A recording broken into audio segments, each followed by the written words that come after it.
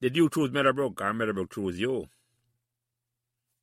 Yes, I've heard your conversation and I know the first question. So I'm going to tell you now that Meadowbrook chose me. Meadowbrook chose me, and I'm going to correct a certain story that I heard from even Tony Moore. Because the way how Meadowbrook chose me was because it was 1979 and it was the International Year of the Child. I want to correct Tony because Tony tell a story, but I'm going to add to the real thing because these are facts. It was International Year of the Child in Jamaica. Well, UNESCO worldwide everything. So they decided to, instead of make the regular 2000.